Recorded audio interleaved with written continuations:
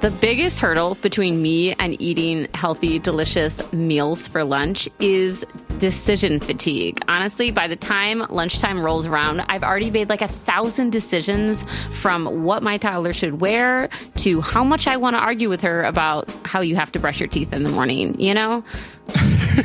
For sure. No, I absolutely agree. And like, I have taken to doing meal preps or like buying a bunch of ready to eat meals to like heat up quickly. And I recently tried Factor. And let me tell you, Factor is like 12,000 steps above and beyond any ready to eat meal I have ever tried before. That's right. Eating better is easy with Factor's delicious, ready-to-eat meals. Every fresh, never frozen meal is chef-curated, dietitian-approved, and ready to go in just 2 minutes. You'll have over 35 different options to choose from every week, including Calorie Smart, Protein Plus, and Keto. And there are more than 60 add-ons to help you stay fueled up and feeling good all day long. What are you waiting for? Get started and get after your goals. I tried the 2-minute meals where I could fuel up fast with Factor's restaurant quality meals that are ready to heat and eat wherever you are. And they also offer pancakes, smoothies, and more. There's a wide variety of easy options throughout the entire day, like breakfast, midday bites, and more. Plus, there's no prep and no mess. Factor meals are ready to heat and eat, so there's no prepping, cooking, or cleanup required. Factor is also flexible for your schedule. You can get as much or as little as you need by choosing your meals every week. Plus, you can pause or reschedule your deliveries anytime. Factor is the perfect solution when you're looking for fast, premium options with no cooking required, and you don't want to make any more decisions because you're exhausted, like me. Exactly. Factor is less expensive than takeout, and every meal is dietitian approved to be nutritious and delicious. Head to factormeals.com/justbreakup50 and use code justbreakup50 to get 50% off. That's code justbreakup50 at factormeals.com/justbreakup50 to get 50% off. Welcome to Just Break Up, the podcast about love, heartbreak, and all the relationship advice you don't want to hear. My name is Sierra DeMolder. And I'm Sam Blackwell. This week, we're going to tackle topics like long-term hookups, the joys of falling in love quickly, and when what you want feels unimportant. But before we begin, we just want to give you our Surgeon General's warning, which is that we are not licensed therapists in any stretch of the imagination. No, we're not. We are just two English major or ex-English major. I mean, have you used your major? Yeah, I mean, I use it every day because I speak English. So, well, yes, but like that's not what you didn't major in speaking English. Basically, that's what I did. No. You majored in like making like a comparison between Beowulf and like, I don't know, Shakespeare's daddy issues or whatever. Which honestly serves me really well in like most things because like really I just have excellent critical thinking skills. Also, I know Beowulf was not written by Shakespeare. I just want to say that for like everybody out there. Anyway, Sam and I are not professionals. We are not trained in this. We have no qualifications whatsoever that would give us the audacity to give you our advice. So please take it as you see fit. We are only here to offer our humble musings to hopefully shed some understanding and maybe some laughs on the incredibly rewarding but fucking mostly confusing experience that is love. All right, Samuel, we have a really adorable check-in question or check-in topic to cover, who brought to us by MG, a letter writer from Massachusetts, who basically wants to know what our thoughts are on obsession. Like, this person writes in and they say that they're stuck in a pattern where they fixate on someone to the point that every interaction with them, however small, can make or break their whole day. And I think it's like, you know, there's like different steps to this. And now I'm freestyling off the letter, but it's like, you know, a crush is one thing, but obsession is when you're like, oh my God, this person is so cool. It's almost like you're idealizing them, right?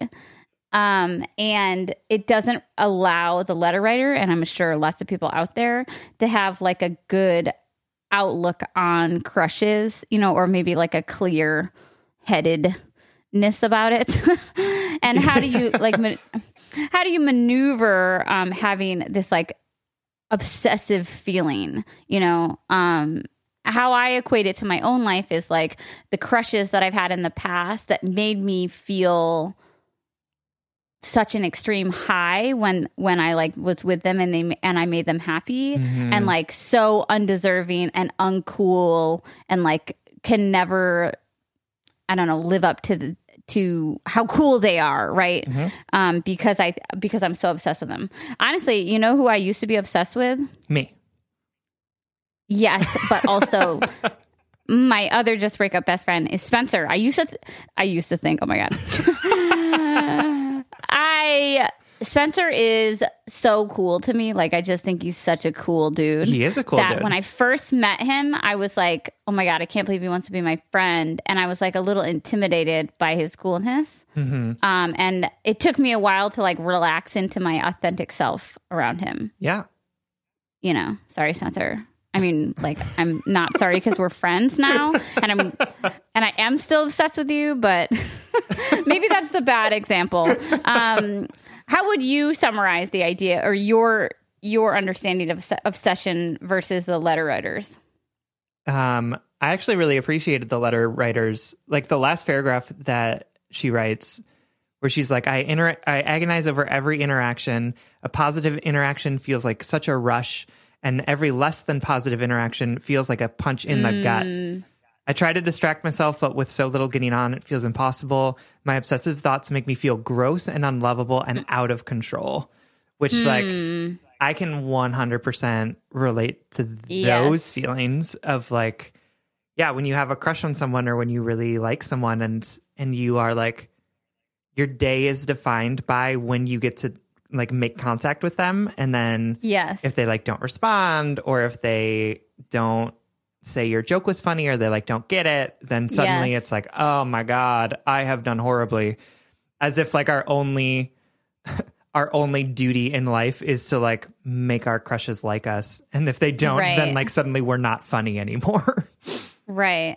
Yeah, I'm going to need to like very swiftly take back the thing I said about Spencer because because I never felt that way around him. I just more thought I think my idea of how cool he was made it hard for me to be my authentic self because I was like, oh my God, I want to be his friend. So it is like a distant cousin of what our letter writer is talking about. But I have experienced this, especially with some early on, very big like crushes of my life. You remember who I'm talking about? Yeah. Where I just felt like I couldn't be myself and myself was never good enough if I could be. Like, I think of myself as like a charismatic, funny person, and I'd be around this dude and I would be like, oh, you know, like I saw this, in this movie, you know, and then and he'd be like so cool and chill about it. He'd be like, yeah, okay, whatever, Sierra. And I'd be like, oh my God, I'm such a loser.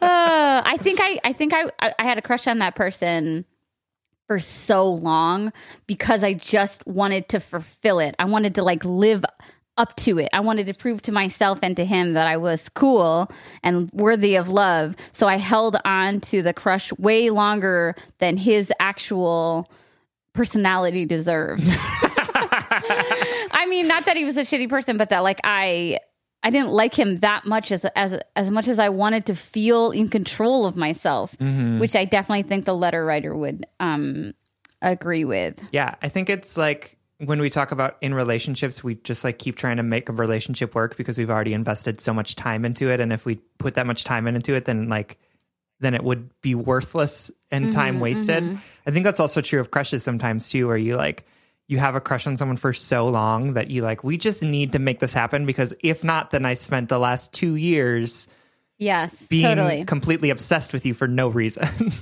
Right.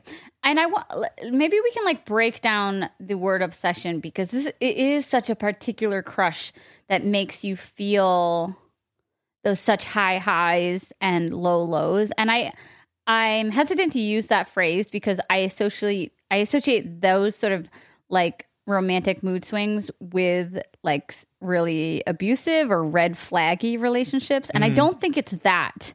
Although this dude from my past definitely did love to like play with my emotions. And I think that was a part of the high, high and low, low.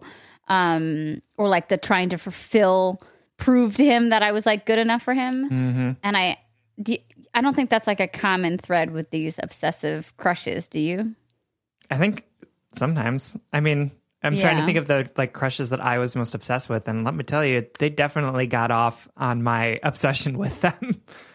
Maybe that's. I mean, well, would you dare? I mean, nothing Sam and I said ever is like universally true. No, there is no such thing as like universal truth. Yeah. And so, but would you go as far to say like you think that it's a common thread that these people that we're obsessed with kind of use our obsession against us? Or like how would they know all the time? I just don't want to say that if I... No, I think that like my obsession was my own. And I think that some people have used that obsession against me, but I also think that some people have been like super upfront. Oblivious. Or like been like, hey, I'm not into you. Or like, hey, let's go on a date and see how it goes. And then I've been able to like see them for an actual person and not just an obsession, and been like, oh, you're cool for me. Or like, oh, this isn't really it. Yeah. And I think that leads me to my first piece of advice for anyone with like an obsession level crush, is that you have to find a way to disempower that crush. And by that, I mean, it's not something that you need to fulfill in order to be lovable. And I don't want to like just say the easy hallmark, like, well, you're enough on your own and you are lovable and all those things, which you are. But we know that that's not necessarily going to comfort you in the moments of feeling really insecure, but more like maybe you can, when we have these obsessive crushes, we can we can acknowledge that we're kind of having these erratic thoughts, right? That we feel like a yo-yo, that like we're getting pulled back and forth by the positive and negatives, and recognize that maybe that's not very healthy for us, and that it's not like anything that we need to change or prove to stop it. I don't know what I'm trying to say. Like that it's not something that needs to be solved. I think that in my time of great obsession, I was almost addicted to the angst of it, of like, when is this going to happen? When is this Ross and Rachel fucking dance going to end? But if somebody had said to me like, it doesn't need to end because that's not its purpose, that you're not on like some quest to prove your lovability, but instead you have a right, like you're an agent in your life and you can say, I don't want a relationship that makes me feel this polarized, or I want this relationship, but I want to feel good about myself, and I'm going to make changes in this. I'm going to demand a level of respect or treatment in it.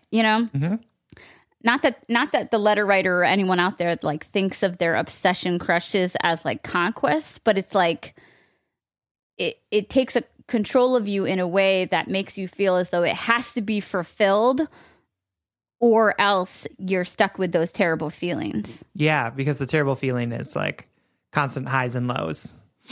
Right.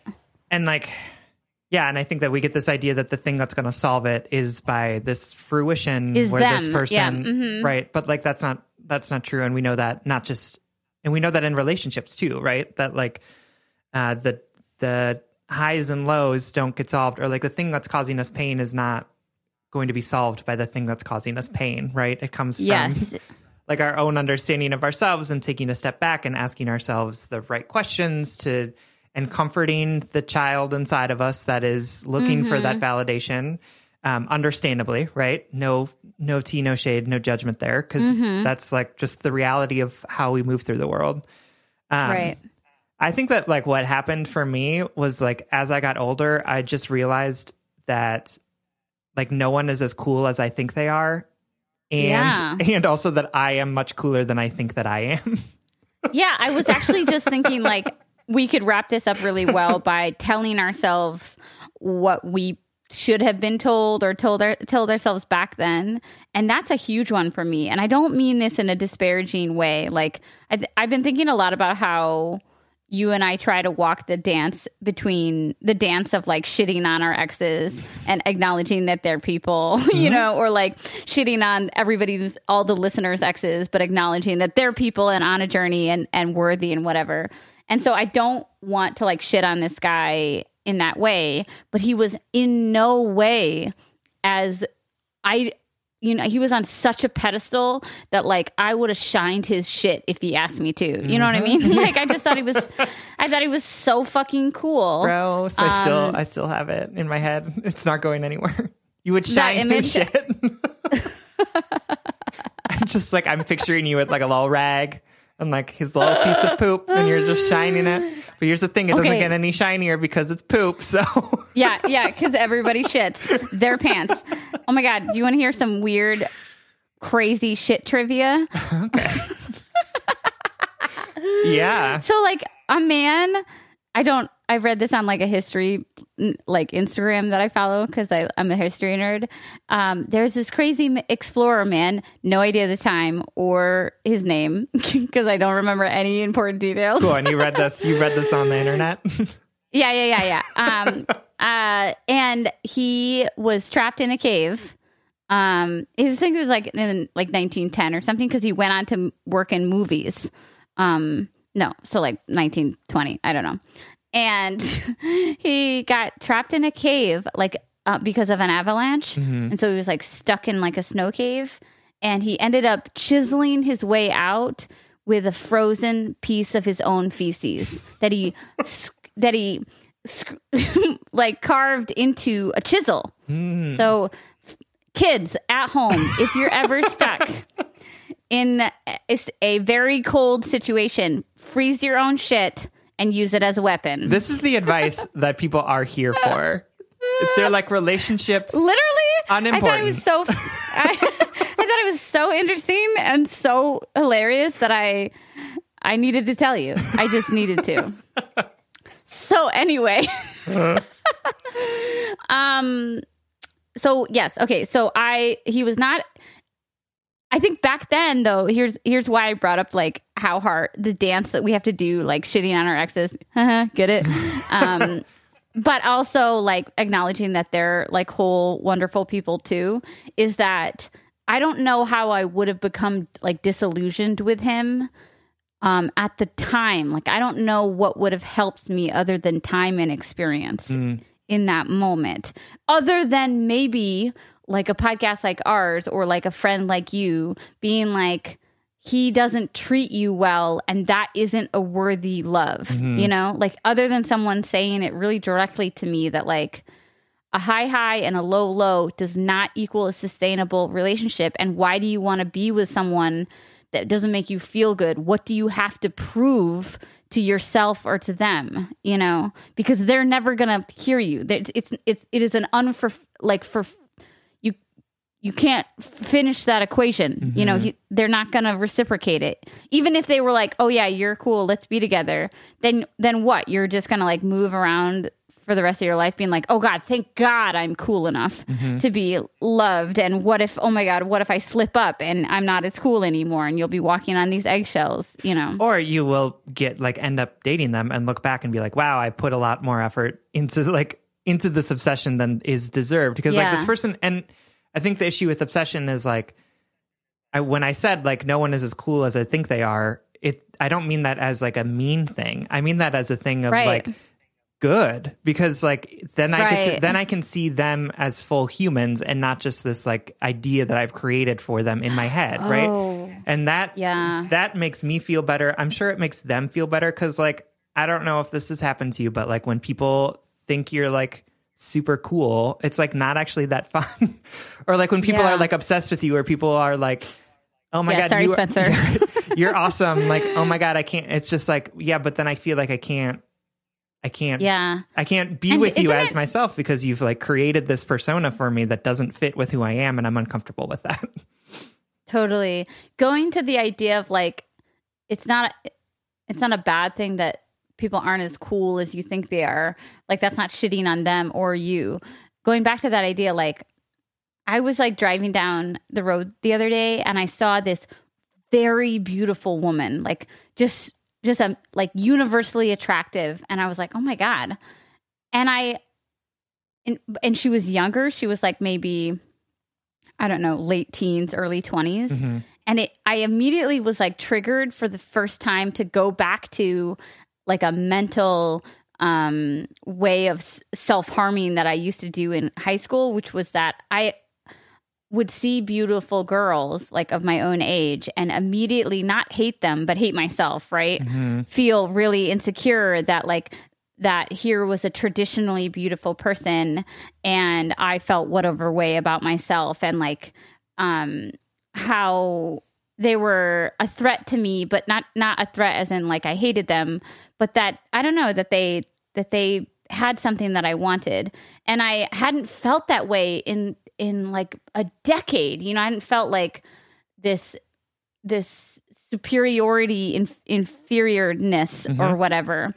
And it why I thought of it in this conversation is how much you over time through life, you shed the understanding of what does it mean to be cool or graceful or beautiful or like or literally like blessed, you know, like what does that mean when you're in your 30s and you know that everybody fucking shits their pants mm-hmm. and everybody fails at relationships and no one, you know, looks good in the morning after they've had 50 drinks and, you know, well, that person 50, is dead. Yeah. You know what I mean? Like 50 orange sodas. Yeah. Was a wild night. I was stuck in a cave. I had to chisel my way out with my poop. I had to wait for it to freeze first, but then I don't understand. Was he also freezing? Like, did he have protective equipment on? Okay. I mean, he was like snow traveling. Snow traveling. Was he? He was like hiking in snow, right? So he had to like preserve his body heat. But he got the idea from, oh my God, I was like on a different tangent. Hold on. Let me go back to the actual helpful thing I was saying was I feel so fucking lucky to be free of the expectation of being perfect or cool all the time mm-hmm. because I now can walk around the world with the great understanding that all of us just aren't as cool as we think we are and that the expectation to be perfect, to be beautiful, to be cool is an expectation that will weigh you into your grave if you let it. Mm-hmm. Bringing it to obsessions, like that person is a human and that relationship has the power that we give it, you know? That's very true. Right? Mm-hmm. I think about like that really, like, you know, my obsessive crush, like I gave not even him, because again, not to make him a villain, but I gave that relationship all the power that it needed to fester in my heart for years as this unfulfilled thing that I just wasn't good enough to fulfill. Yeah. Instead of him and I not being compatible, not being meant for each other, not being able to sustain anything, not being mature or old enough or whatever to like actually want to be together, you know? Mm-hmm. Yeah. What would you tell your little obsessed self? Oh, I would just tell myself, I would tell him that I'm really cool. Yeah. Yeah. That person is not as cool as you think that they are. And you are much cooler than you think that you are. Yeah. Because then it was learning that has been such a freeing thing because you like can then walk into the world, into different rooms and be like, yep, I deserve to be here. You all are making it up as you go along as well. Cool. Nice to meet you. Totally. Let's figure this out together rather than being like, oh my God, I don't deserve to be here. Or, oh my God, this person is so much cooler than me and they'll never give me the time of day. If they don't give you the time of day, then like, why do you want to be with them? Fuck them. Right? Yeah, fuck them. No. Yeah, totally. Cool. Well, that was a good conversation about obsession and frozen shit. Let's get into our letters. All right, let's do it. So this first letter comes from Stella Meyer, who is writing from NYC, baby. Bebe. I'm going to keep this background story short because it is a long one, but here we go. you might want to buckle up. This one's a journey. This letter is like one of the shortest letters that we've picked in months. I just love that she's like, hey, this is real long. You all do that all the time. And then we get to ones that are like 4 pages single pace. And I'm like, no, that's a long letter. All right.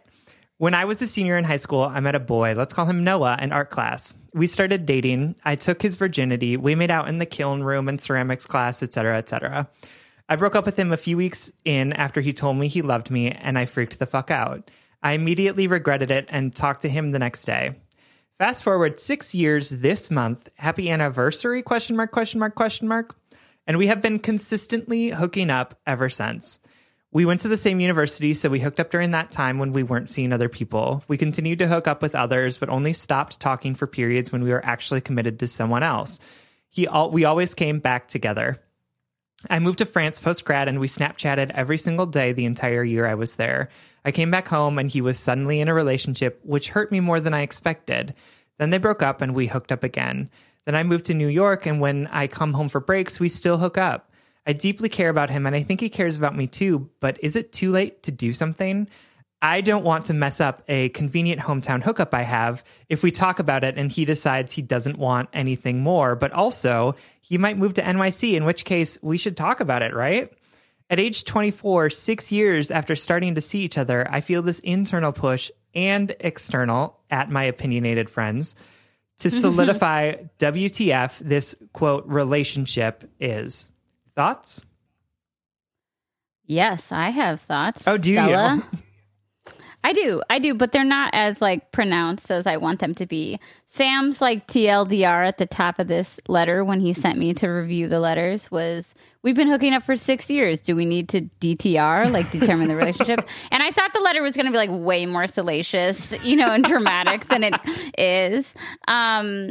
So I wish I could be like, oh my God, yeah, you need to DTR, you need to figure the fuck out, like this guy is walking all over your boundaries or what, like I want it to be like so much more dramatic. Yeah. But in reality, Stella, like you're right. This sounds like a very fine, mutually beneficial friendship in which you guys have sex. And I think Sam and I wanted to answer this letter and take the opportunity to remind everyone that not all relationships, and I'll air quote during that, relationships have to result in a capital R relationship, that we're very much trained by society and our culture that a monogamous long-term relationship is the only way to be successful. And if you don't have a romantic relationship in your life, you are unsuccessful and unfulfilled and unlovable.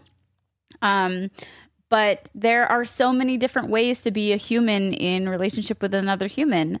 And other than being like, I care about him and I was jealous of his girlfriend, you didn't take any time, Stella, to explain why you want to be with him, which makes me question your desire, as you maybe are, right?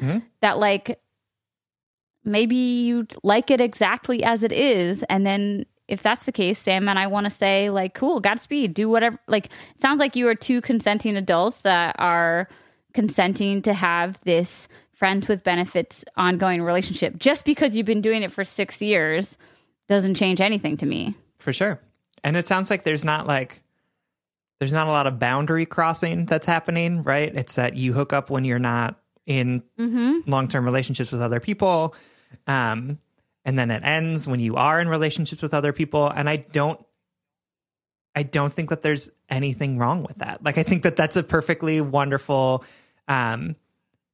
healthy, possibly, relationship to have with someone of like, yeah, we are friends who are really good at having sex with each other. And so when we don't have other people to have sex with, or we are not in relationships, then we like choose to be each other's hookup. Right. And I think that is totally fine. It also is reminding me of that episode of Sex and the City when Carrie tries to date her friends with benefits, like the one that she always goes back to when she breaks up with someone. And it goes really horribly because they have absolutely nothing in common except for the fact that they like to have sex with each other. So that could also happen too, just as an FYI. And Sam and I are not omniscient. Like, we don't know what's going on in your relationship and your brain. Like, maybe you have a dozen reasons why you're like, wow, I think maybe I'm developing feelings for this person. Yep. But I'm going to go with my instincts and be like, you would have explained that to us if it was more than just that internal push of like, should we be dating by now? And why I'm pushing back on that is because I think that internal push is an external push from like society being like, it's not healthy to have a 6-year friends with benefits relationship.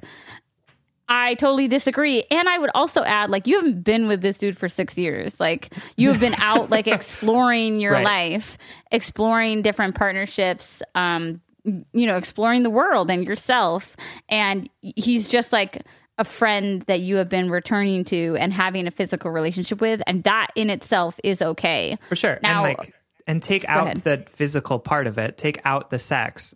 And people wouldn't be like, oh my God, I can't believe that you had this 6-year relationship with this friend. Like, from high school. Right? No, that's a normal thing to have. Well, and like me, I'd be like, oh my God, you're still friends with your, like, I'm still friends with people from high school, but only very few. And that's no shitting on my high school friends. Like, it just time and space changes things. For sure.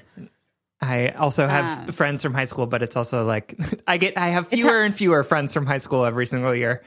It's hard. Life happens.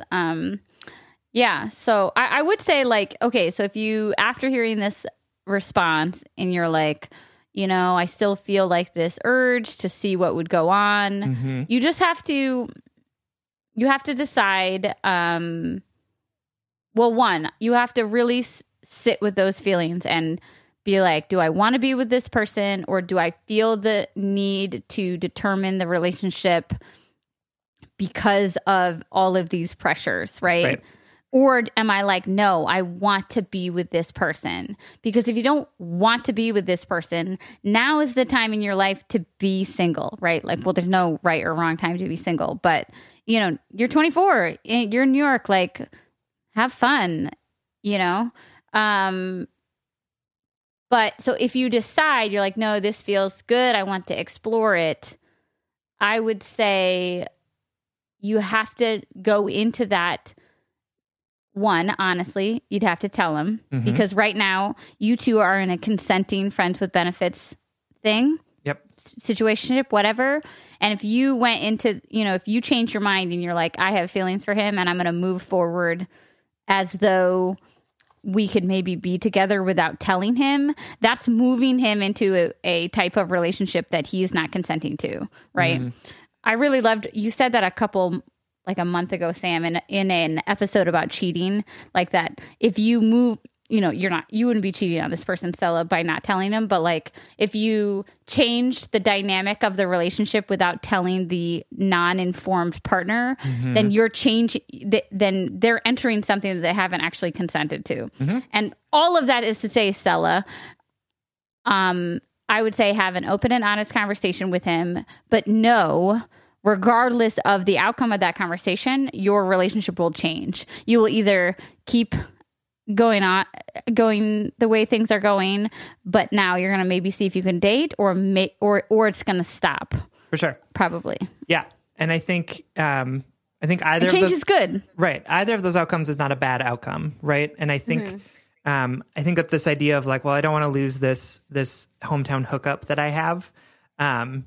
Losing your hometown hookup is not going to be the end of the world. So if this is something where you are like ready and really want to move forward with a relationship, right, then like I would say put yourself out there. I don't think that 6 years of this is like too long of a time, right? I mean, we've all been in weirder situations where like suddenly you're dating a person that you broke up with 13 years ago. So like obviously this is I did not see that dig coming. I was like, walking down the wonderful sunlit path of recording my podcast with my best friend, and then you fucking tripped me. It's like, that's what that felt like. So what I'm saying is, like, I think, so here's the like TLDR of our advice to you. One, there's no rules. Like, you don't have to conform to anyone's idea of what Nobody's a relationship. cool, and there are no rules. Nobody should be like you. Like, people will say that this either has to be a relationship or it doesn't, but like that's not true. It can be exactly what you want it to be, which seems like this is what it is. But so, like, ridding yourself of those expectations from society. Look internally and say, like, is this a person that I really want to be with? Is this someone that I'm willing to put time and effort into in order to embark on a relationship with them? Is it that important to me that they are monogamous with me, that we are moving forward and we're changing the dynamic of our current relationship? Right. And if it is, go for it. Like, there's no rules about how long you have to wait. There's no rules about friends with benefits turning into real relationships. Happens all the time. Right? Totally. And if it doesn't work out, it doesn't work out, and you will move forward, and you will have had a great long-term hookup. You will have shooting your shot. You will have shot your shot. Sam Hunting, ladies and gentlemen, and those who do not subscribe to the That's right. Or like basketball. I don't know. Peter is making me watch that ESPN thing about the 97 Bulls. Which I expressed interest in at one point, and then he turned it on, and I was like, oh, this is just all about basketball. Okay, I don't know that I'm actually interested. But it's 10 episodes long, and it's an hour, and I don't have the heart to tell him that I don't want to watch it anymore. Oh, my God. Nobody tell him. He doesn't listen to the podcast. Anyway, so, like, you will have shot your shot, and it'll go well or it won't go well, but like life will go on, and this person will have been a great person in your life, and maybe will continue to be a great person in your life. But like, it's better to take the risk than to live in fear of regret, right? So if you want to be with this person, go for it. Don't let anyone tell you that you don't know, that you have waited too long, or that it's not going to work. And don't let anyone else tell you that you need to define the relationship if you don't want to. Like, if this is working for you and it's working for him, go for it. Who cares? Yeah. The theme of this episode is romantic anarchy. Yes. Nothing matters. There's no rules. No one's cool, and freeze your shit. Perfect. All right. Do we even need to read the next two letters? I don't think so. No. Literally, that answers all questions imaginable. Oh my God. All right. Stella, we love you. Thank you so much for writing. We love you. Hope this helps. All right, y'all know that Sam and I record every single episode of Just Break Up virtually, so I literally see this beautiful person on Zoom like multiple times a week, and every time Sam pops up into Zoom, I comment on their outfit, and I swear, like 99% of the time, I'm like, oh my God, that outfit is so cute. Where did you get it? Sam says Quince. You too can upgrade your wardrobe with luxury essentials at unbeatable prices. Quince is here to transform the way you shop with a range of high-quality items priced within reach. That's right. They have 100% Mongolian cashmere sweaters for $50, organic cotton sweaters, washable silk tops, and timeless 14-karat gold jewelry. And the best part, all Quince items are priced 50 to 80% less than similar brands. By partnering directly with top factories, Quince cuts out the cost of the middle person and passes that saving on to us. And Quince only works with factories that use safe, ethical, and responsible manufacturing practices and premium fabrics and finishes. I love that. Y'all have heard me talk about my leather bag that I use as both a laptop bag and a diaper bag. And I love it because honestly, it looks really cute in every single circumstance that I use it. Indulge in affordable luxury. Go to quince.com/justbreakup for free shipping on your order and 365-day returns. That's QUINCE.com/justbreakup to get free shipping and 365-day returns. Quince.com/justbreakup. All right, Head and Heart workers, you know I'm all about tackling our money shame. and becoming fiscally empowered, regardless of how much money we make or how much debt we have. I think it's such a crucial step in our own self-acceptance and empowerment. That's why I love that today's episode is sponsored by Rocket Money. Rocket Money is a personal finance app that finds and cancels your unwanted subscriptions, monitors your spending, and helps lower your bills. With Rocket Money, you can see all of your subscriptions in one place, and if you see something you don't want, you can just cancel it with a tap. You never have to get on the phone with customer service. They'll even try to get you a refund for the last couple of months of wasted money and negotiate to lower your bills for you by up to 20%. All you have to do is take a picture of your bill, and Rocket Money takes care of the rest. Rocket Money has over 5 million users and has helped save its members an average of $720 a year, with over $500 million in canceled unwanted subscriptions. And listen, we always talk to you about like conflict styles and open and honest communications, but honestly, save your energy and get Rocket Money to cancel those subscriptions for you. Stop wasting money. You don't need to practice that. Yeah. We don't need to do head and heart work with like customer service representatives. You know what I mean? Like, just like use the middle person. Just get Rocket Money in there to help you do what you need to do. Stop wasting money on things you don't use. Cancel your unwanted subscriptions by going to rocketmoney.com/justbreakup. That's rocketmoney.com/justbreakup. rocketmoney.com/justbreakup. All right. The next episode is from Clara Anan, who is writing from Queens, New York. Dear Sam and Sierra, first of all, love you both and want to thank you from the bottom of my heart for speaking healing words to my soul on a weekly basis. Y'all are the best. I'm a gay lady who is falling for a beautiful angel. We'll call her Jess. We matched on Bumble, and immediately I knew that she was someone I wanted to pursue. We shared so many common interests. Before I say more, I know that a stable relationship can't be built off of our mutual love for Harry Potter and astrology, but it makes the first couple of conversations a lot easier. And I've been at this dating game for a really long time after going from toxic beast to toxic beast. One thing led to another, and we set up a FaceTime date per the quarantine. We've been talking every day since.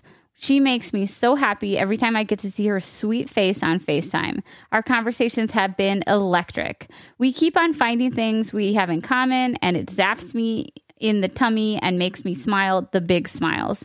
I met her mom and brothers on FaceTime. She has the cutest cats ever and plays the ukulele. She's also a bit older than me, something I like. She's financially stable and has a big girl job. On the surface, it's so perfect for me, it's gross.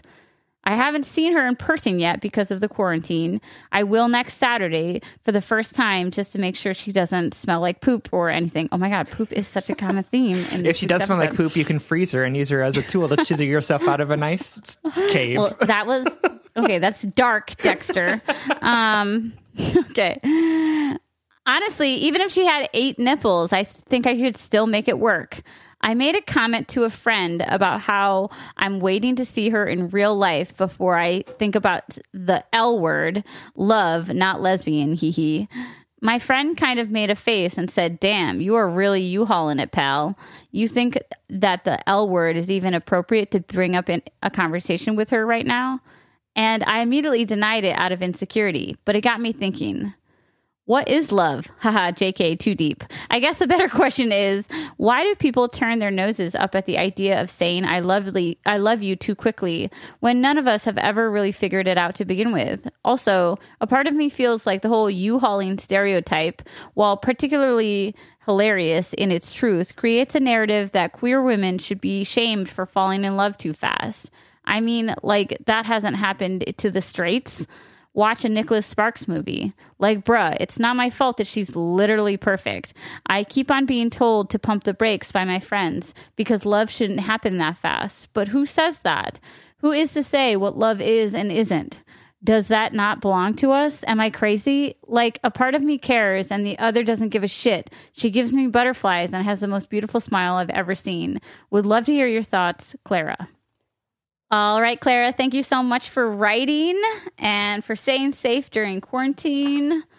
Yeah. Okay, so just to clarify for anyone out there who doesn't know, the thing that Clara referenced the U-Haul stereotype. Sam, do you want to take that one away? Yeah, so there's this joke out there that goes, what does a lesbian bring to the second date? No, it's like the first date. No. Is it the Keep second going. date? Okay. Yeah. Okay. What does a lesbian bring to the second date? A U-Haul. Yes. What does a gay man bring to the second date? What? What second date? Ba-doom. Okay, so the U-Haul joke is that's funny. The U-Haul joke is the idea that like queer women, as Clara said so kindly, move really fast in relationships or fall in love really fast. And I'm really glad that we get to unpack this because I have always like, I don't know, similarly to the letter writer, like enjoyed the joke, but also felt like not a sensitivity to it. But maybe I'm sorry, I can hear Opal's mouth. she's so codependent. Making licking noises. So if anyone else hears it, that's what it is. Hi, Opal. She's there literally it is. trying to get closer and closer to the microphone. Working at home, people. She just needs so much. She's been sleeping next to me this whole time, and then out of the blue, she crawls onto my lap, just like she needs to know that, like, I'm not going to leave the room. Oh, but we have 2 more letters to get into. Okay. Anyway, so what I was saying was, like, I feel like I love laughing at the joke, and I also love making the joke, but part of me feels like a sensitivity to it because I think it triggers shame, because it makes you second guess yourself or feel ashamed about something that you might feel good. I do love the joke though, because it has been wildly true in my life. and I have moved too fast in the past in queer relationships. So For sure. It definitely, a lot of jokes come from truth. So But I definitely agree that like this theme that I didn't know we were going to have is also playing poop. Not frozen poop. But like this idea of like there are no rules has been throughout all of these letters, right? And I think you're absolutely right, Clara, that it's not up to me to decide what love is for you, right? It's not up for your friend to decide when you should use the L word and when you shouldn't, right?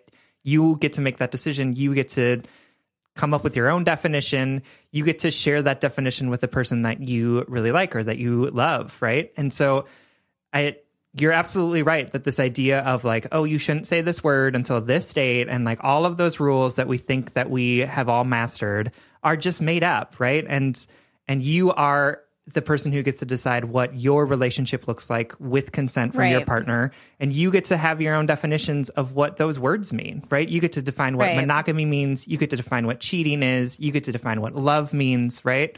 So you're absolutely right that your friend shouldn't be able to shame you into not expressing something that is true to you, right? So, but we all know they can. We all know they do. Yeah. And I say that because our friends make those comments for a myriad of reasons.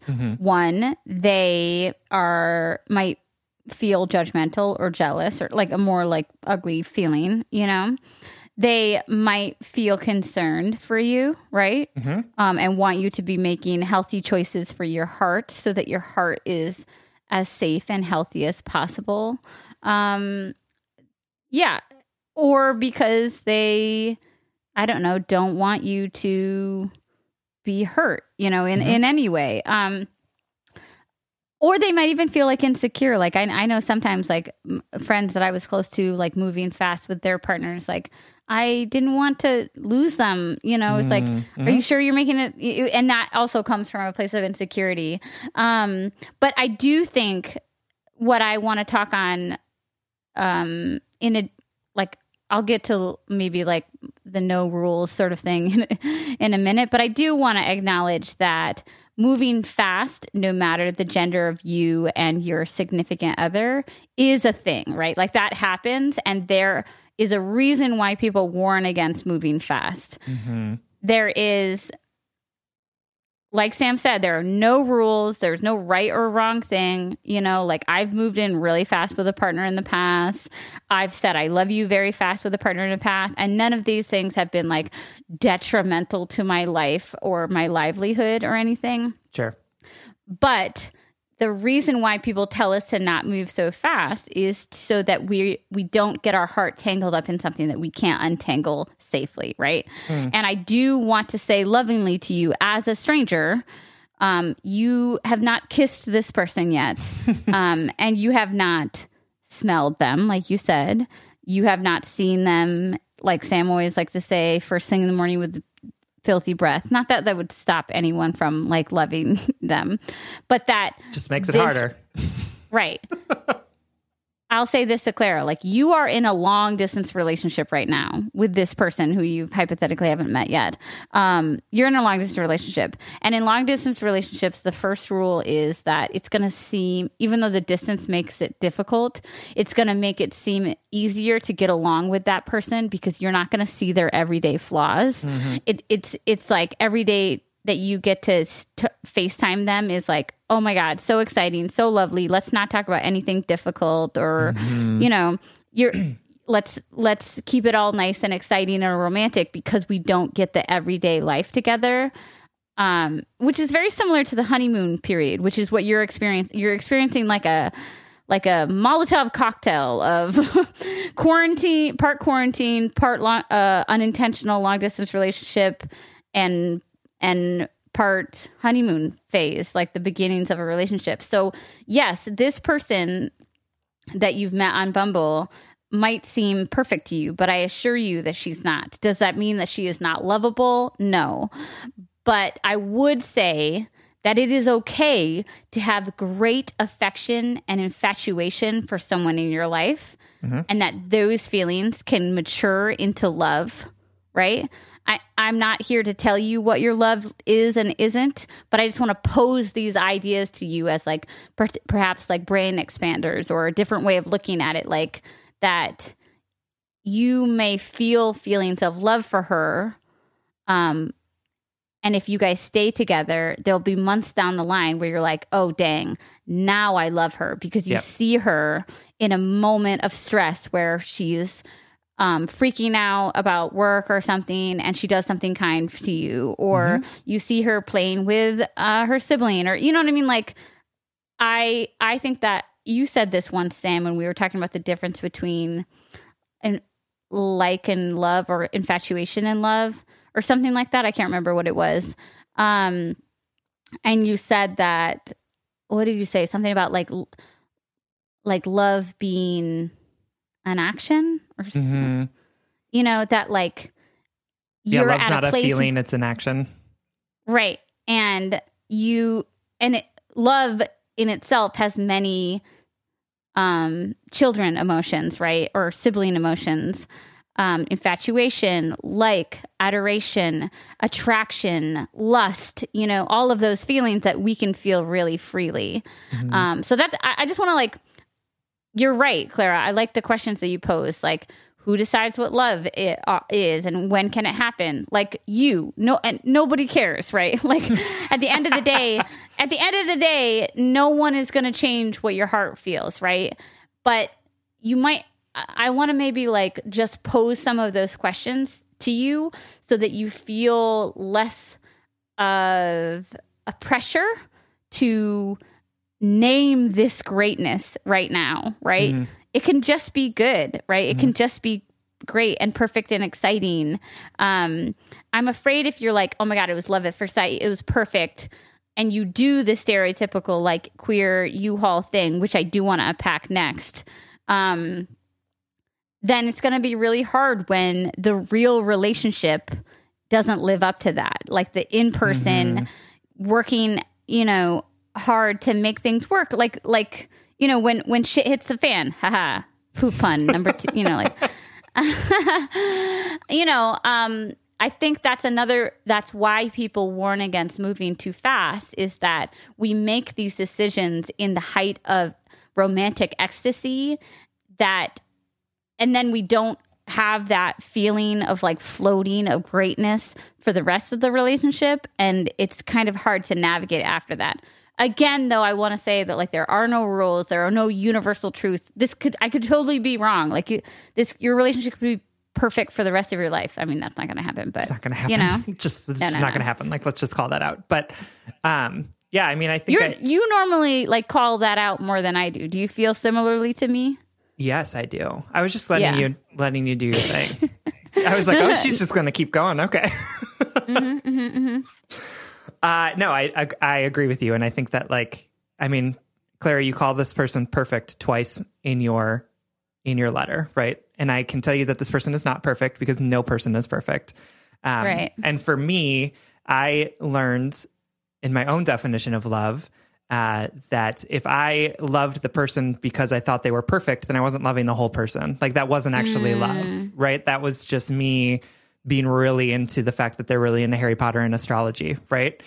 And so I think that's what gives me pause about this is just like, love is a big word for someone that you see as perfect, right? Because I think it's really actually difficult to honestly and authentically love a perfect person. Because love for me is the ways in which the other person challenges me, the ways in which I am called to show up in ways that are uncomfortable, that I have to sometimes put the needs of someone else before my own. Like that for me is what love feels like. And it's hard to do that when the person across, like looking at you on the screen is in your mind perfect. You will never be called upon to put their needs before you. You will never be called upon to be in an uncomfortable situation, to correct them, to have conflict with them because they're just perfect, right? And so it's for me that it gets hard to say that something like that is love because I think that it doesn't allow for that person that you are looking at to be their full selves and to be in conflict with you. And still, at the end of the day, come back to that feeling of love, which I think is like, that for me is what love is when love is most powerful, is when Peter and I have conflict and we still know that like after that conflict, we are going to be together, right? Totally. Like we can have that fight or I can say that snotty thing or we can like really get into some really meaty discussion. And at the end of the day, be like, and we know that once we get through this, we will still be together because our love is stronger than these individual conflicts that come up. Yeah. And that for me makes love feel much more than just infatuation or just being super into a perfect person. Because I have been into many perfect people. And like, let me tell you, that did not stand very well once like we really got into the thick of it. So, that's what I would say. That was the consideration that I would invite you to also take on when you think about what love means for you. Because if you can get to that definition of love or something similar, I think that it makes it easier to walk away from things that seem perfect that really aren't, if that makes sense. I totally agree. And I was sitting here thinking like, what do I feel when I feel like, because the U-Haul stereotype would make me feel shame, right? I'd be like, I'd be ashamed and embarrassed that I like was so into somebody, right? And Clara, when I imagine the conversation between you and your friend, I'm going to challenge you to view it a little differently. Like my defenses go up when I think of that. So I totally understand why you answered insecurity or felt defensive of like, well, what do they know about my relationship? Like they don't know, they're not in my heart. They're not in my head. The reality is when someone in that circumstance, like after a month of FaceTiming someone or whatever, what they're saying to you is that is something that is unfortunately an undeniable truth. Asterisks, there are no universal truths. Like I'm gonna say my statement fully knowing that like I will never understand the nuances of anyone else's experience. But what I was gonna say, what they're saying to you is none of us, not just you, not just queer women, none of us are capable of fully loving someone that we have only known for a couple weeks through FaceTime, right? I want to challenge us to no longer fear words like crushes or infatuation or adoration or there's nothing wrong with that. There's nothing wrong with being like, oh my God, I've been seeing this person for a month and I'm just obsessed with them. I think that they're so cute and adorable and nice and kind. And I'm so excited to be with, there's nothing wrong with that. It doesn't have to be the capital R real thing. You know what I mean? This doesn't have to be forever love.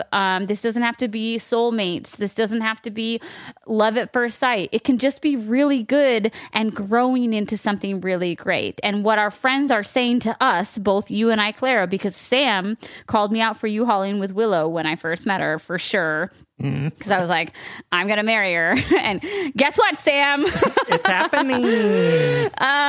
But, so when we feel defensive, it's because our loved ones are hopefully coming from a place of love and respect to say, you are saying these things about this person that don't reflect my understanding of love, right? And so when you feel this pushback about your friend is saying you just don't know if you love this person. You might feel these feelings of love, but Sam and I are working under this assumption that love is this action, this built thing. Does that make sense? Like, I simultaneously want to push back on the idea that love is something that we immediately feel. Like you said, love is not a feeling, right?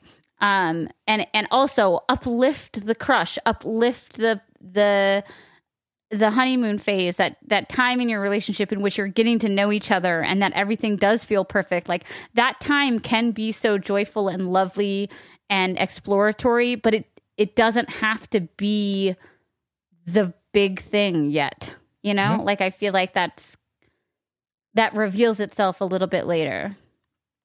Yeah. I mean, I agree with that. Or and at the end, sorry, one more thing. Disempowering love too. Be like, sure, if you love them, great. Then that's your definition of love. But just don't expect her to be perfect. Yeah. Like Sam was saying. That's the big thing is like, you can love her Yeah. all that you want, but also recognize that you are loving a thing that you don't fully know. And like, none of us can actually fully know our partners ever.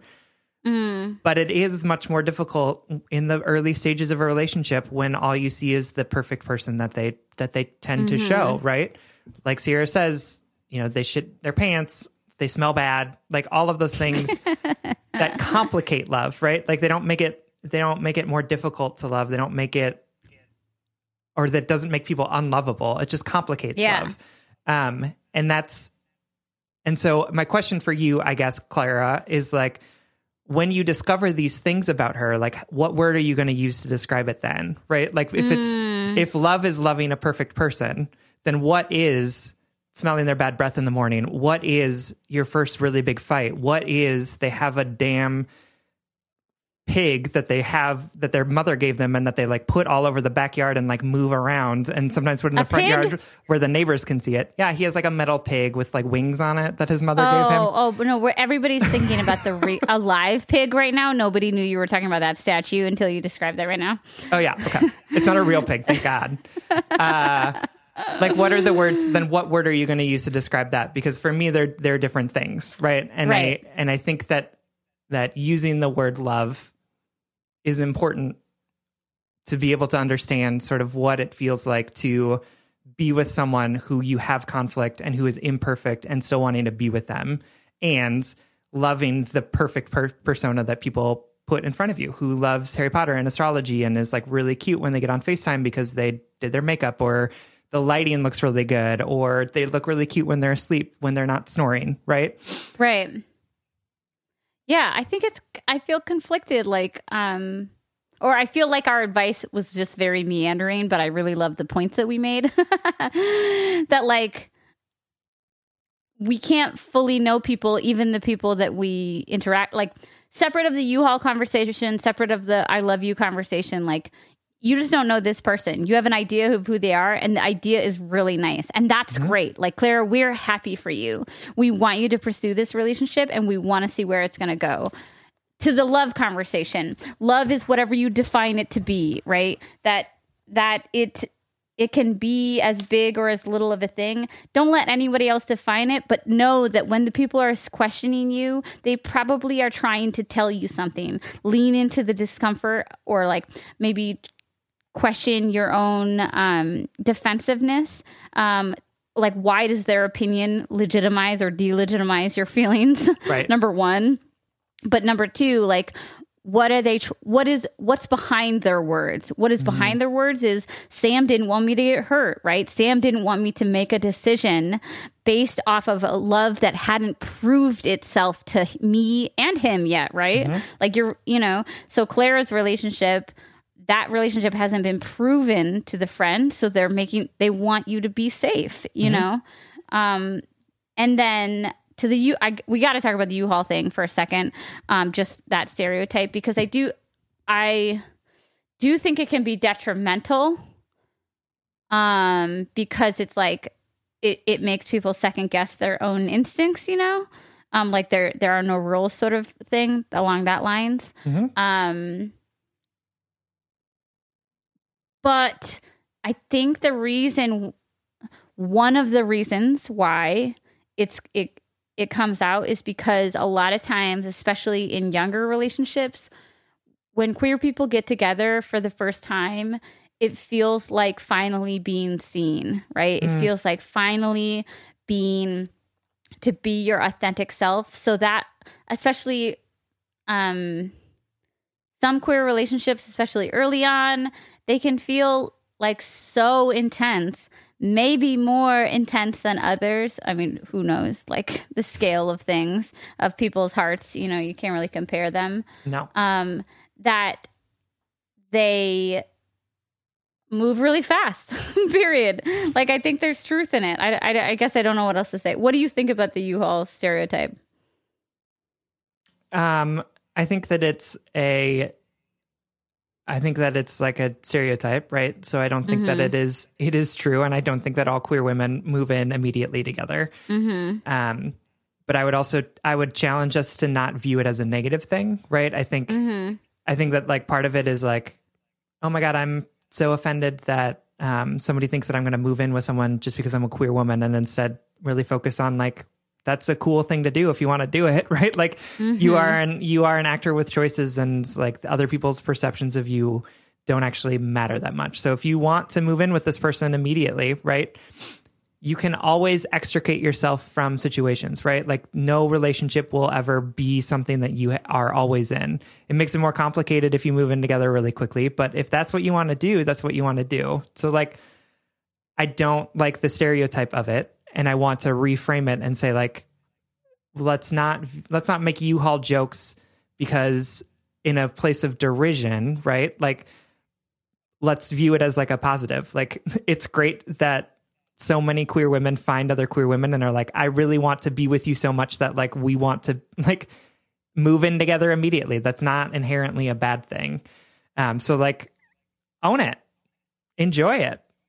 Like, it's so funny. I don't think I would ever anticipate that from you. What were you gonna say? No, I just have so many queer women friends who are like, who move very quickly in their relationships and like love it and own it, right? And are like, yep, we're moving in together. Like, who knows what's gonna happen in 6 months? We might break up, but like, I don't think that there's anything inherently wrong with it, right? And I think that there's, you know what I think. I think people can use it as like a weapon, but I do think that there's power in being like, yeah, we're going to move in together because, like, life is too short to not do this shit, right? That's where the beauty is that life is too short to second guess things or to, you know, whatever. But I was going to say that, again, the power of the stereotype is to make people feel ashamed for what they're like, the progression of things, you know, like the progression of their joy or whatever. But at the end of the day, that stereotype is true for anybody, in that Sam and I just want people to be making choices that are healthy and sustainable and joy driven for their hearts, right?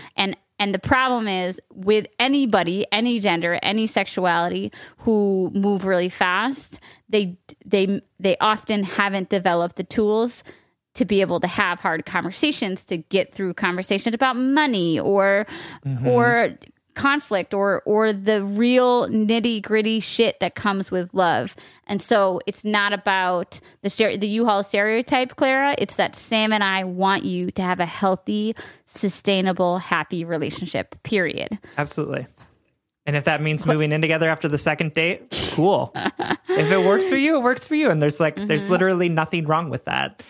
And I know plenty of straight people who moved in together after 2 months or whatever. So it's not just inherent with queer women, right? I also know a lot of gay men who, despite the joke that there's no second date, become boyfriends after 2 dates, and you're like, okay, cool.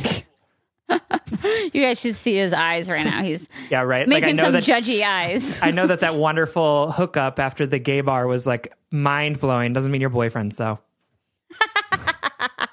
Mister, there are no rules. Just kidding. Oh, it's a joke. Well, this conversation is really meandering, but it's a perfect example of that. Everybody's version of reality is different, and that we can try to make our timelines and our hearts and relationships match other people, but they're just fucking never the same. And Sam and I's advice, right? We try to give universally applicable advice, but our experience and our answers are never as nuanced as the actual situation going on. So, Clara, get through this quarantine safe and healthy, and then put your mouth on this other woman's mouth consensually and have fun and enjoy it. Absolutely. Don't let the haters get you down. We love you. Thanks for writing. Thank you so much. All right. Our last letter comes from I Need Coffee, who is writing from a deep pit. Hello, Sam and Sierra. I started listening to your podcast about 6 months ago, and boy, did I need it. I think what I'm learning as I listen to more and more episodes is that you both really don't give advice. You give us new perspectives on our relationship with ourselves, of our relationships with others, and on our relationships with the idea of a relationship. I like to think of them as mind expanders. I think I said that earlier, but I've been thinking about the other day, this a lot, how much a perspective shift can make you feel so enlightened, but you're really just looking at something from a different angle. 100%. Yep. All right. I Need Coffee writes, I'm 35 and have been married to my college sweetheart for almost 10 years. We have 2 kids together, 3 years old and 5 years old. Our relationship and marriage felt so perfect for a really long time. Our daily rhythms, our values, our hopes for the future, our interests and hobbies, our families all meshed so perfectly. We even have the exact same attitude towards housework. It felt like we married youngish at 25, and it made so much sense given our long history together and all the ways in which we fit. Fast forward to the birth of our eldest child, and my spouse had a mental breakdown of some kind. We didn't quite understand what was going on, but with a 6-month-old, I had no energy, and so I sent them to therapy. After 2 years in therapy, they were getting stronger, and we had our second child, and like clockwork, when our baby was 6 months old, my spouse came to the realization that she was a woman and had to transition. Now it was my turn to collapse a little, as I had never seen myself with a woman. I was terrified about how to support her through her transition with 2 young children. I was trying to rebuild my career. It was a lot. We both went into therapy. We found support groups. She started to transition. And while transition was really hard, we made it through stronger than before. I think, though, I got into a bad habit of hiding my grief from her. I mourned the changes in the body that I loved, but I didn't want to hurt the soul that I still deeply love. So I took my mourning elsewhere and adjusted to all the changes. At around the same time that she came out to me as trans, she also came out to me as being into BDSM, more specifically, Dom Sub Power Play. We believe some of her interests came out of her repressed gender expression. This idea of play scared the bejesus out of me, and I still can't pin down why I'm so anxious about it. I think because in my own experience as a woman, being in positions of less power have always been scary and traumatic, and there's nothing fun about pretending these dynamics.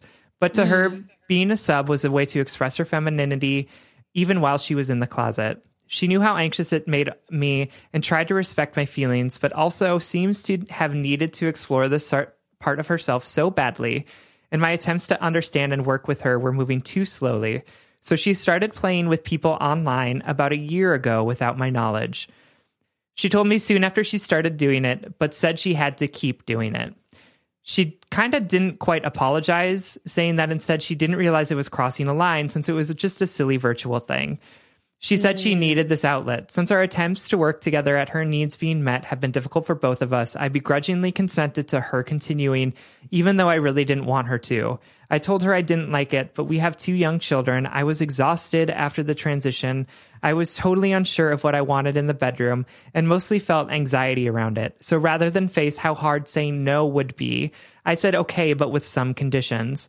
I asked her to restrict the amount of time she indulged in the play and to keep it about sex.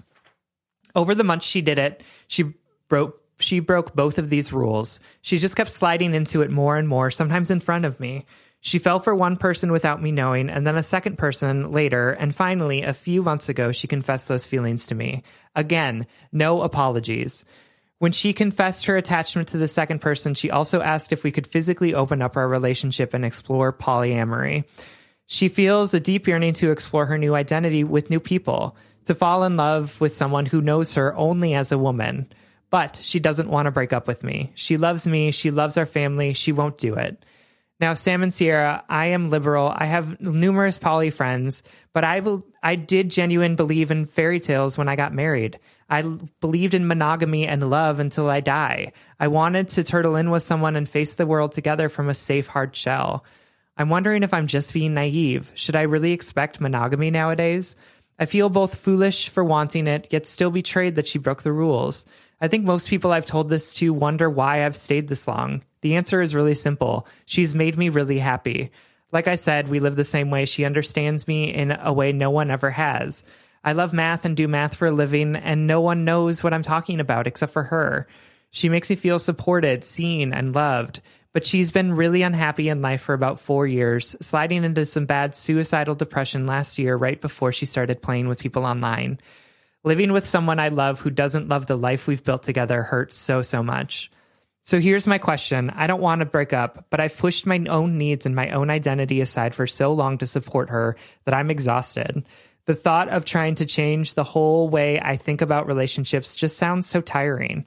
Managing more than one relationship sounds exhausting, and the thought of watching her fall in love with someone else in front of me sounds devastating. That being said, I know her needs and wants are valid, and I know I can't give her what she wants. Do I push her out even though I don't want to? Kind of a if you love them, set them free type thing? Do I try to do even more work to change what I wanted in a relationship? I'm so scared I'll let her go and then wonder how bad a poly relationship really could have been. Is my fear of the unknown holding me back? I'm just so tired. I don't know how much of my no to polyamory is based more on exhaustion than a real rejection of the idea. There are kids to think about too. We get along so well as a family unit. Every day is smooth and fun.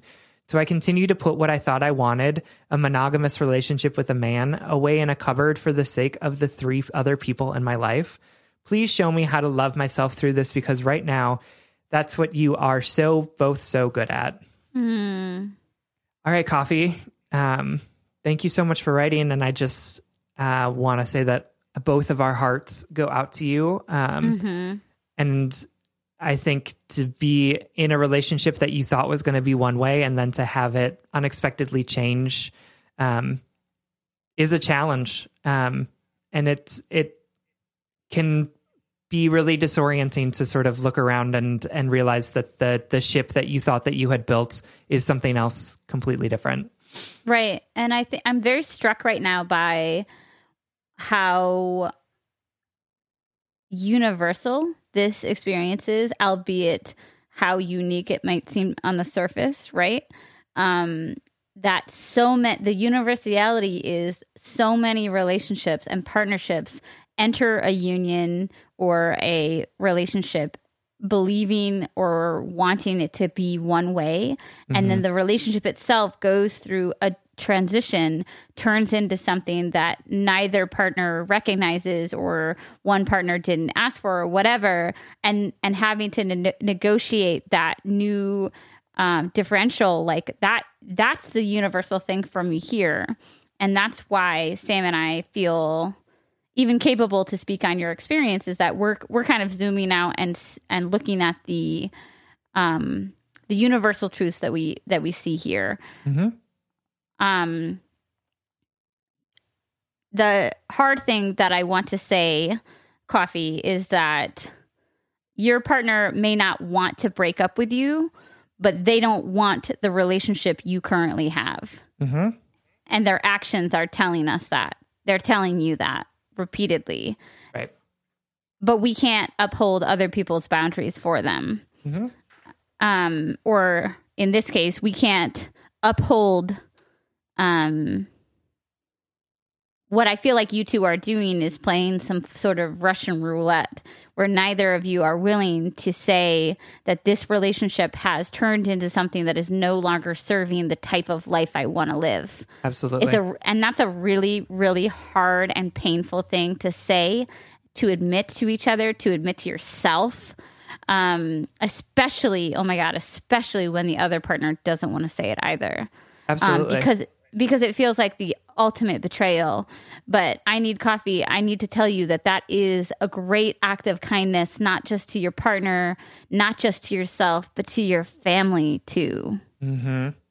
Absolutely. I think one of the things that stood out to me most in your letter was the line of, living with someone I love who doesn't love the life we've built hurts so much. And I just was so struck by your understanding of the situation and in that moment, right? In that, like, the last paragraph is just all so many questions of like, what do I do? What should we be doing? Should I be trying harder? Should I not be trying so much? Like, but that one sentence of living with someone I love who doesn't love the life we've built is just like, it is so clear that your pain is so acute, that it is so focused in on, right? Like, and now is the time that we can say, like, yes, so we recognize that pain exists, and now is the time to figure out how we move in recognition of the pain that this relationship is causing you.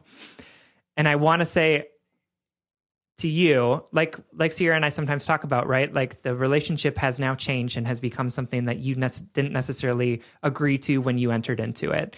And I think I want to affirm you and say that it is not naive or wrong or somehow uncool to want to be in a monogamous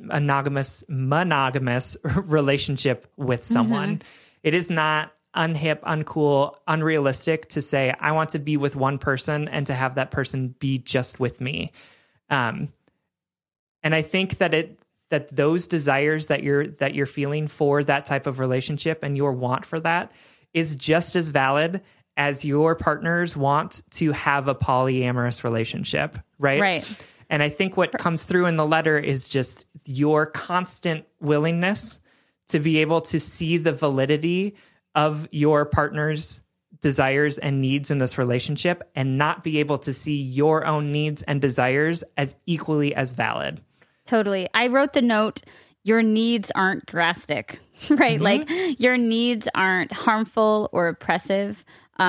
Your needs are your needs, right? And I think about my Rumi quote that I always go back to. And you, when are you going to begin that long journey into yourself?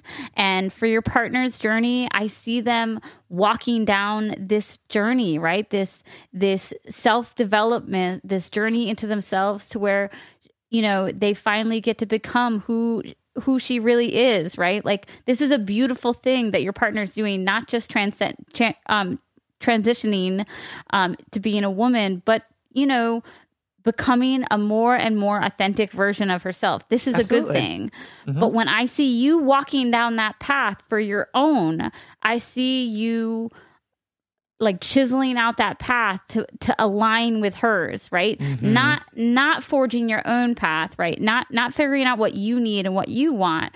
It's like I see the imagery so clearly that it's almost as though you're following behind your partner's journey with like a pickaxe and a lantern, like trying to see where you fit, while not carving out the space in your own journey, right? I also want to say that I love and respect the family unit you guys have built. I think that queer people, families, and, regardless of gender or sexuality, families throughout time have always found a way to forge themselves, right? Whether by blood or not by blood, by marriage, by not by marriage, by 4 parents, 3 parents, step parents, they're by no parents, right? Like there are so many different ways to have a family.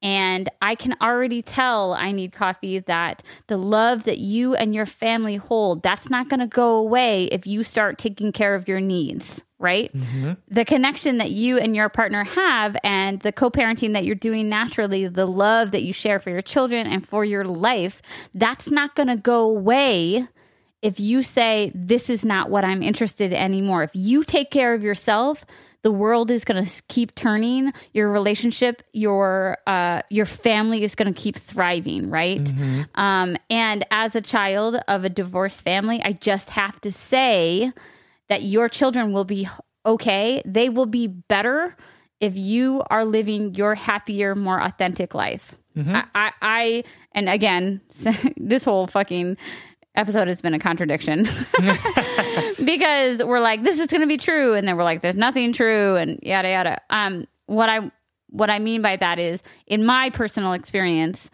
my parents' divorce led me to have a better, truer relationship with both of my parents, who are now living happier, more authentic lives because they didn't stay in a marriage that didn't sustain them just for the sake of keeping their family together. Because again, there are so many ways to have a family.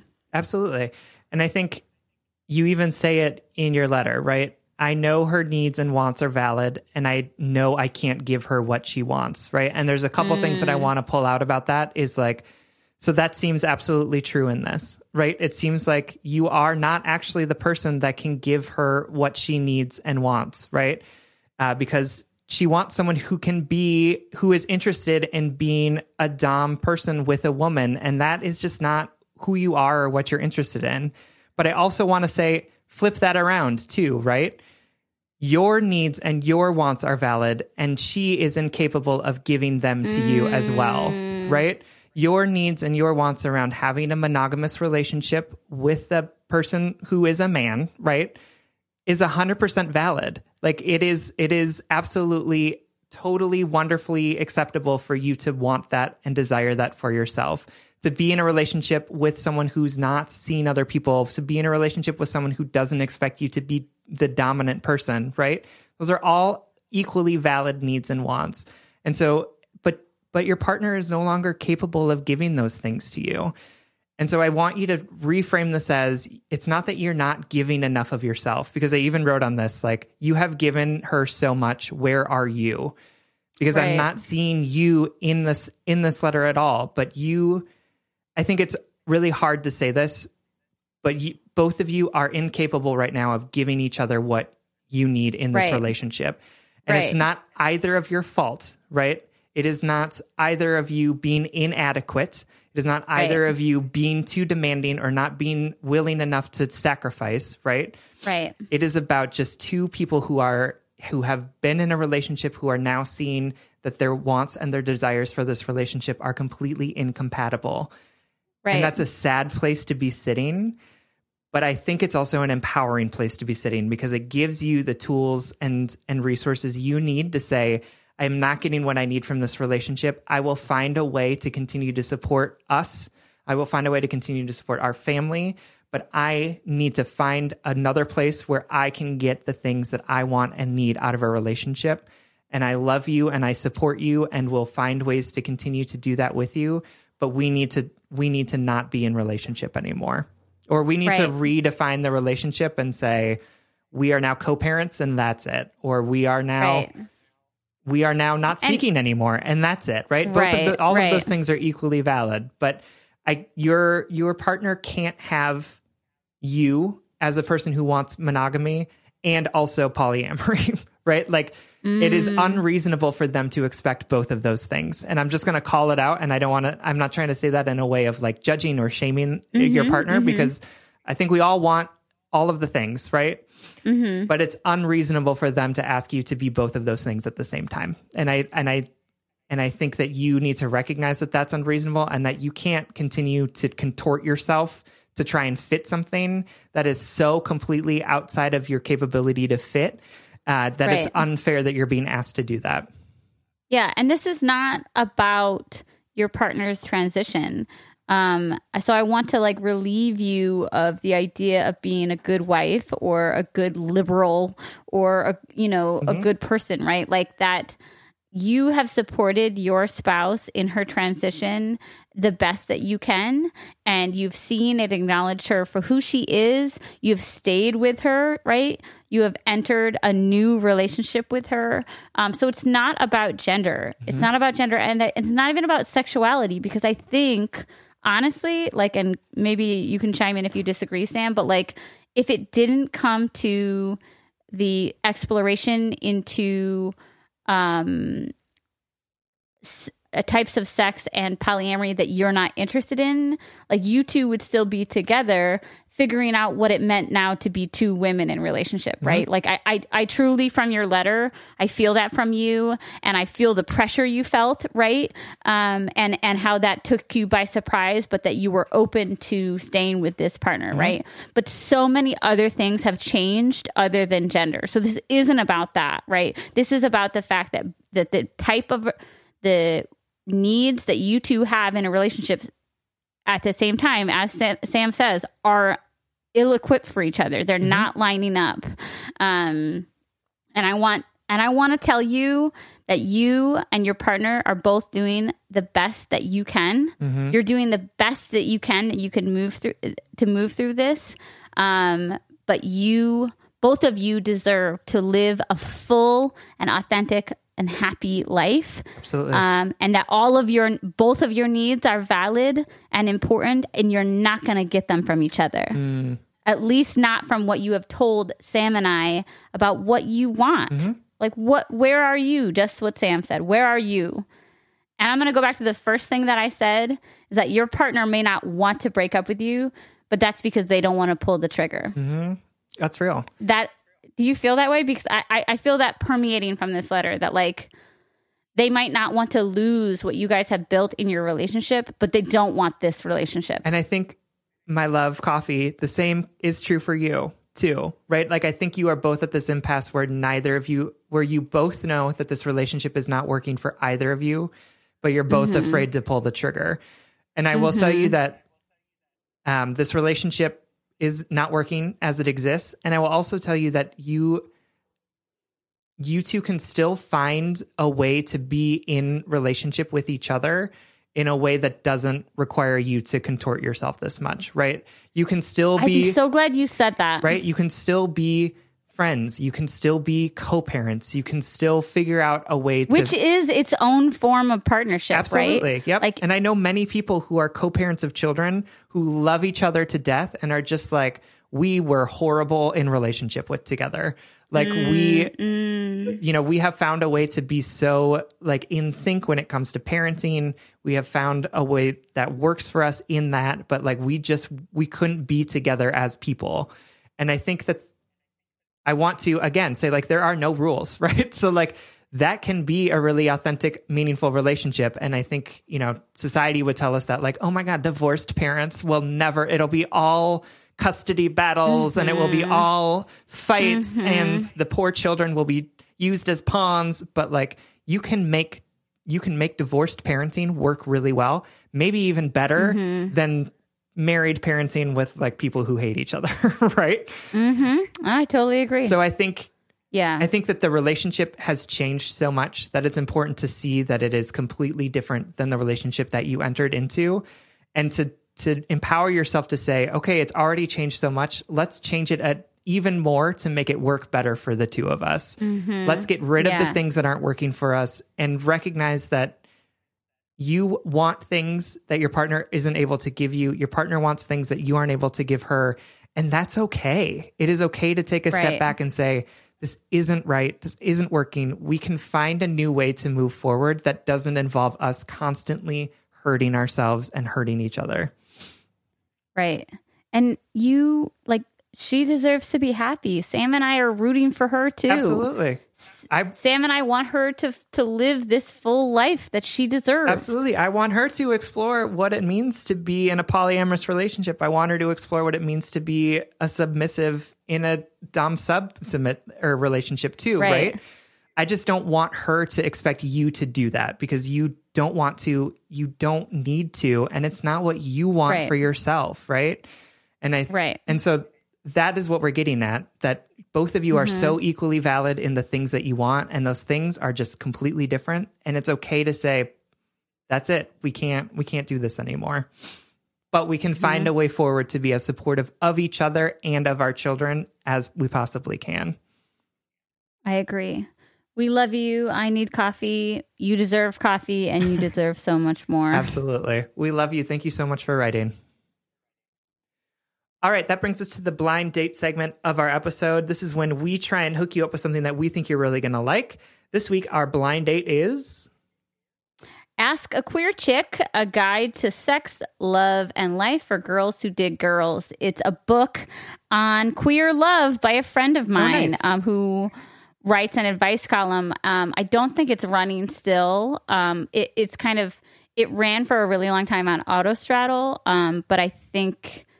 it has since stopped running and kind of popped up here and there. But before, when it was at its prime, my friend Lindsay, somebody I know through the poetry community, Lindsay King Miller, put this collection together of similar to our format, like letters, asking advice, but also like it has little essays on your first pride or coming out and things like that. And I do want to say that I really love how Lindsay writes. She's really down to earth, friendly, like authentic, compassionate, and direct all at once. And I also want to say that I really trust Lindsay to be a intersectional, well-rounded queer person, that I think that her book is great for all queer people, all gender and sexuality identities. And I love her writing. I love her as a person. She has an amazing queer family with her partner in Colorado. And I just want everyone to go buy their book or her book. It's called Ask a Queer Chick, a guide to sex, love, and life for girls who dig girls. I love it. All right, everyone. Thank you so much for listening. You can like us on Facebook, and you can follow us on Twitter and Instagram at Just Break Up Pod. You can slide into our DMs, send us your favorite relationship memes, but most importantly, you can send your questions about all matters of the heart at justbreakuppod.com, which is also where you can find our merchandise and tickets to our birthday live show happening on Saturday, June 6th at 6 p.m. Central. You can get your tickets on justbreakuppod.com. They're just $5. Get them now. Love it. Please leave us a 5-star rating and review, and consider supporting us on Patreon. If you support us on Patreon for as little as $5 a month, you will get an additional bonus weekly episode. And there are other goodies if you go to higher tiers. That's patreon.com/justbreakuppod. This literally keeps the lights on, and it helps us reach more brokenhearted souls who need two random strangers giving them relationship advice. Original music recording, editing, producing by our friend Big Cats. Check out his podcast, the What If Podcast. And remember, your life is full of unlimited abundance, and you are always surrounded with infinite wisdom. Tap into it. Trust your instincts. You know what feels right to you. The universe will support you in every positive way when you move forward and make choices to live your authentic, full life. Everything you could possibly need is already waiting for you. And if all else fails, just break up.